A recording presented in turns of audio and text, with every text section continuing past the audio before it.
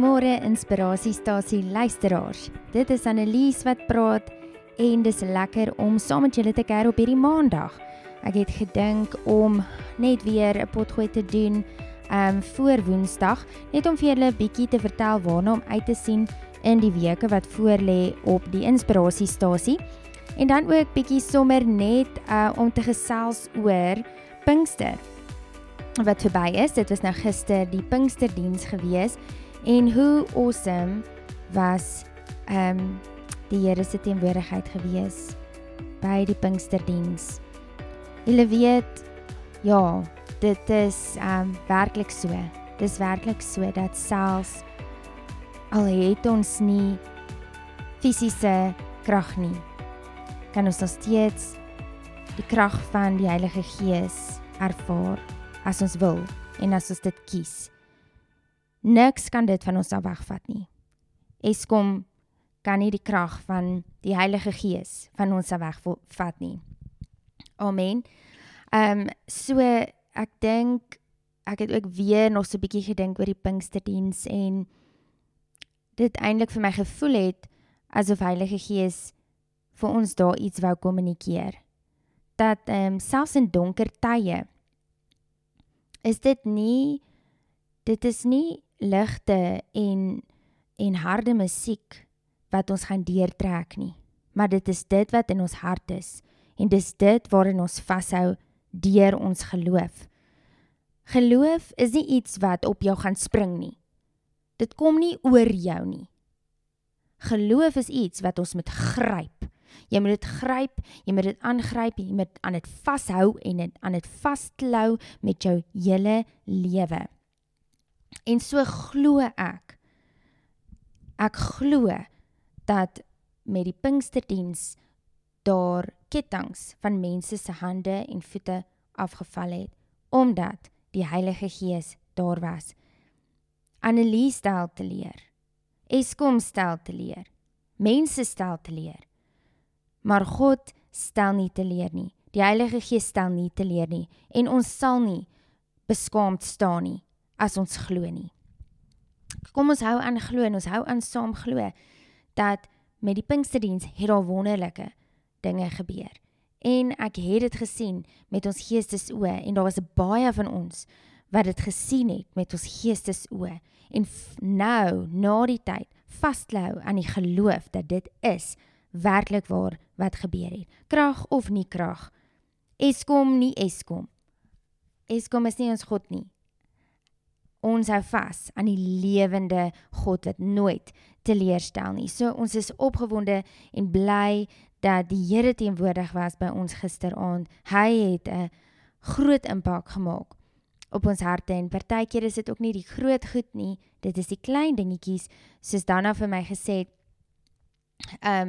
hoe baie mense na die tyd gesê het, hoe betekenisvol die tyd was, waar ons net ons selfoonliggies aangesit het, en net This Little Light of Mine gesing het, en dit het so groot impak gemaak op so baie mense, net daai oomblik, want dit is nie in die groot goeders altyd nie, almal het nog steeds 'n verskillende ervaring gehad, maar vir baie was dit in daai oomblik, in die heel begin, wat die grootste verskil gemaak het. So, ek sê vir die Here dankie, en ek glo julle sê ook vir hom dankie, dat hy deurgekom het vir verskillende mense, op verskillende maniere, gister tydens die Pinksterdiens, maar die heel belangrikste is dat hy was die fokus, hy het deurgekom.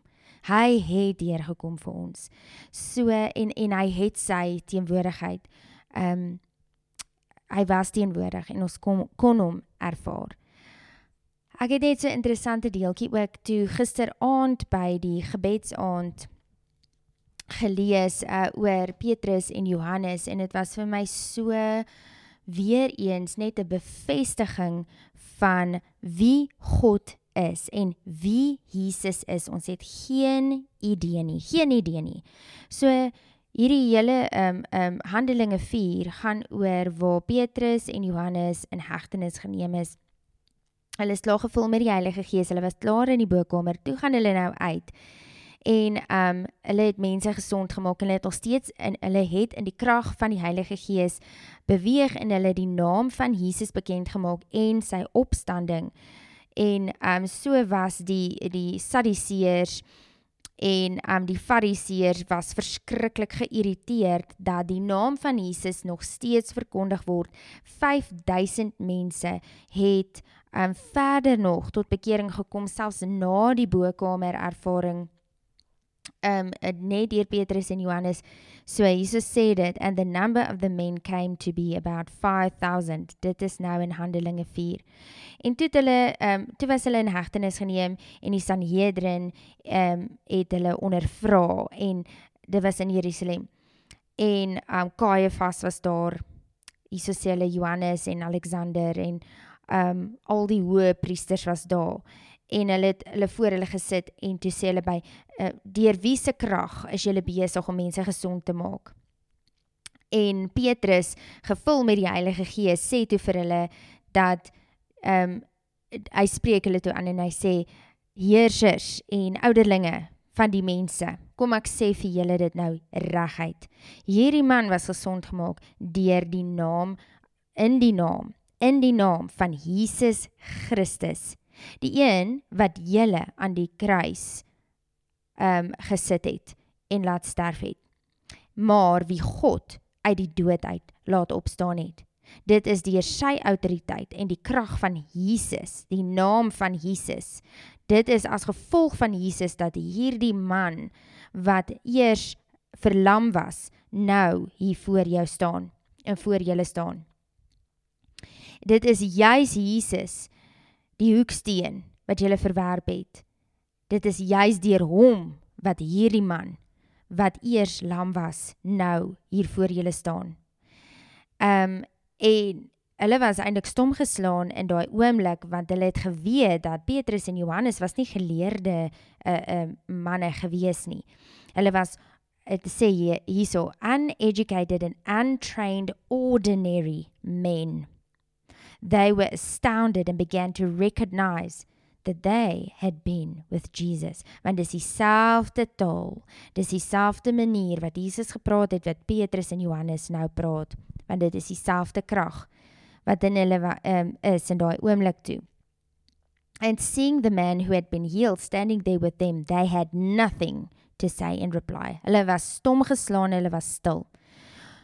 Dis awesome.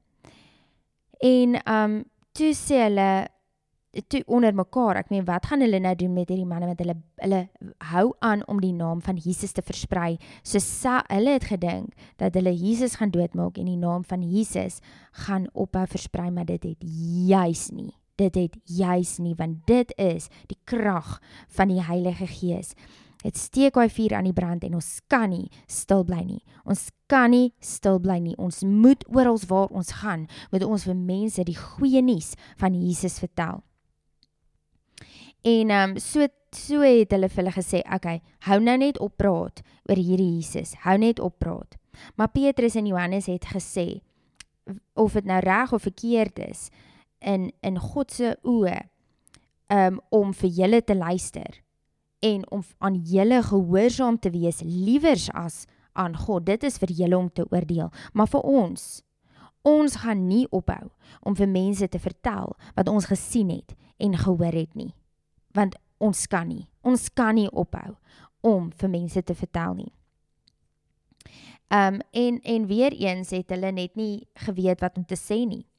So, toe het hulle vir Petrus en Johannes vrygelaat, en die Here het alle eer gekry. Hulle sê, O sovereign Lord, having complete power and authority, it is you who made the heaven and the earth and the sea and everything that is in them, who by the Holy Spirit through the mouth of our father David, your servant said, why did the nations, the Gentiles, become arrogant and rage, and all the peoples devise futile things against the Lord? The King of the earth took their stand to attack, and the rulers were assembled together against the Lord and against his anointed, the Christ, the Messiah.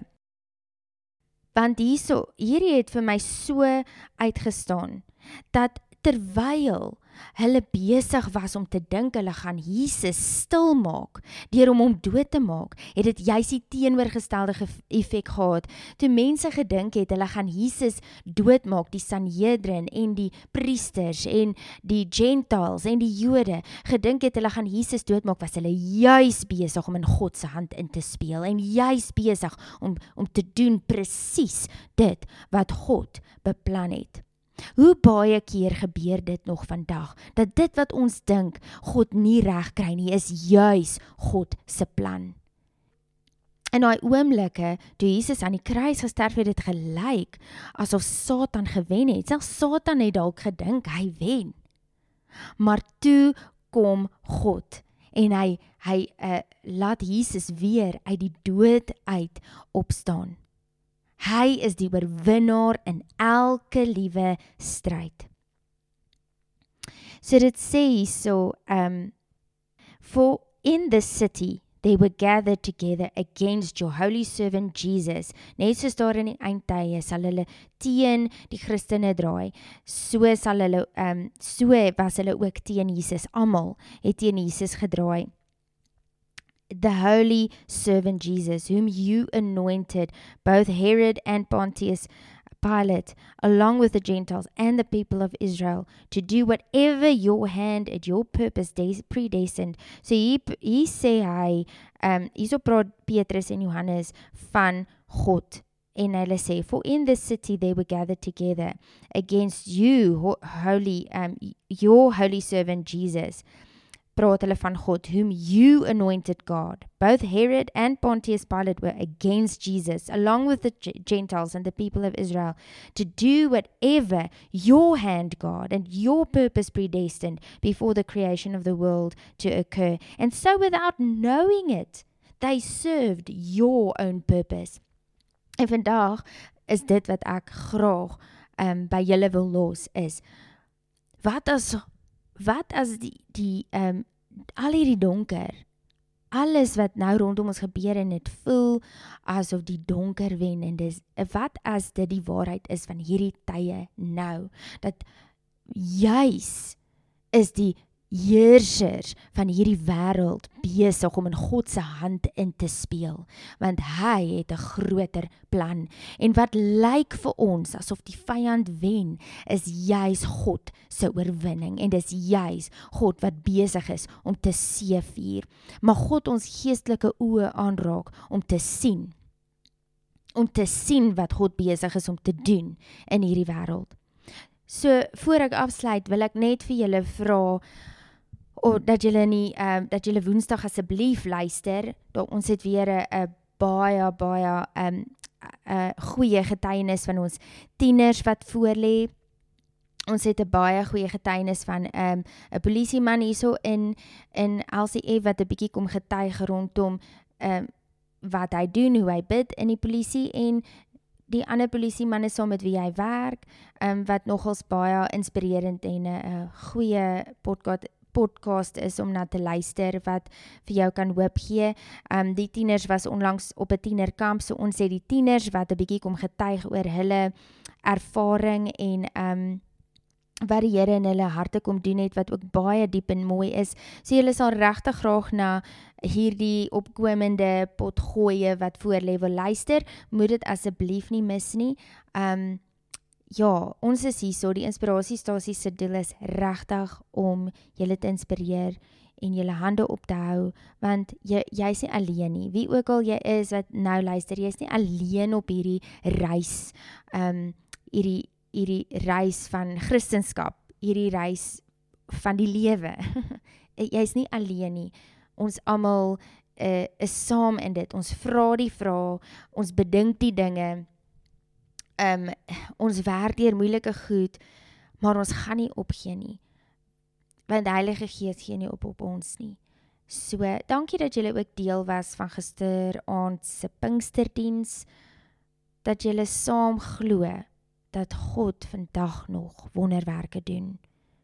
Hy doen vandag nog wonderwerke en ons gaan al hoe meer dit begin sien, en ek sien hoe goud is die lande is goud, want die oes is ryp, die arbeiders is min. Wat moet ons doen in hierdie oestyd? Ons moet arbei.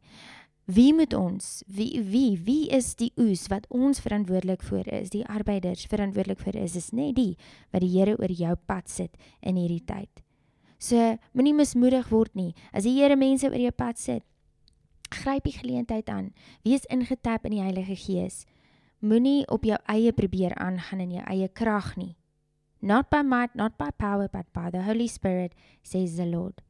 Dankie julle, lekker om weer saam met julle te kuier. Dit was weer net 'n vinnige enetjie om julle te herinner om aan te hou. Ons is saam op die reis.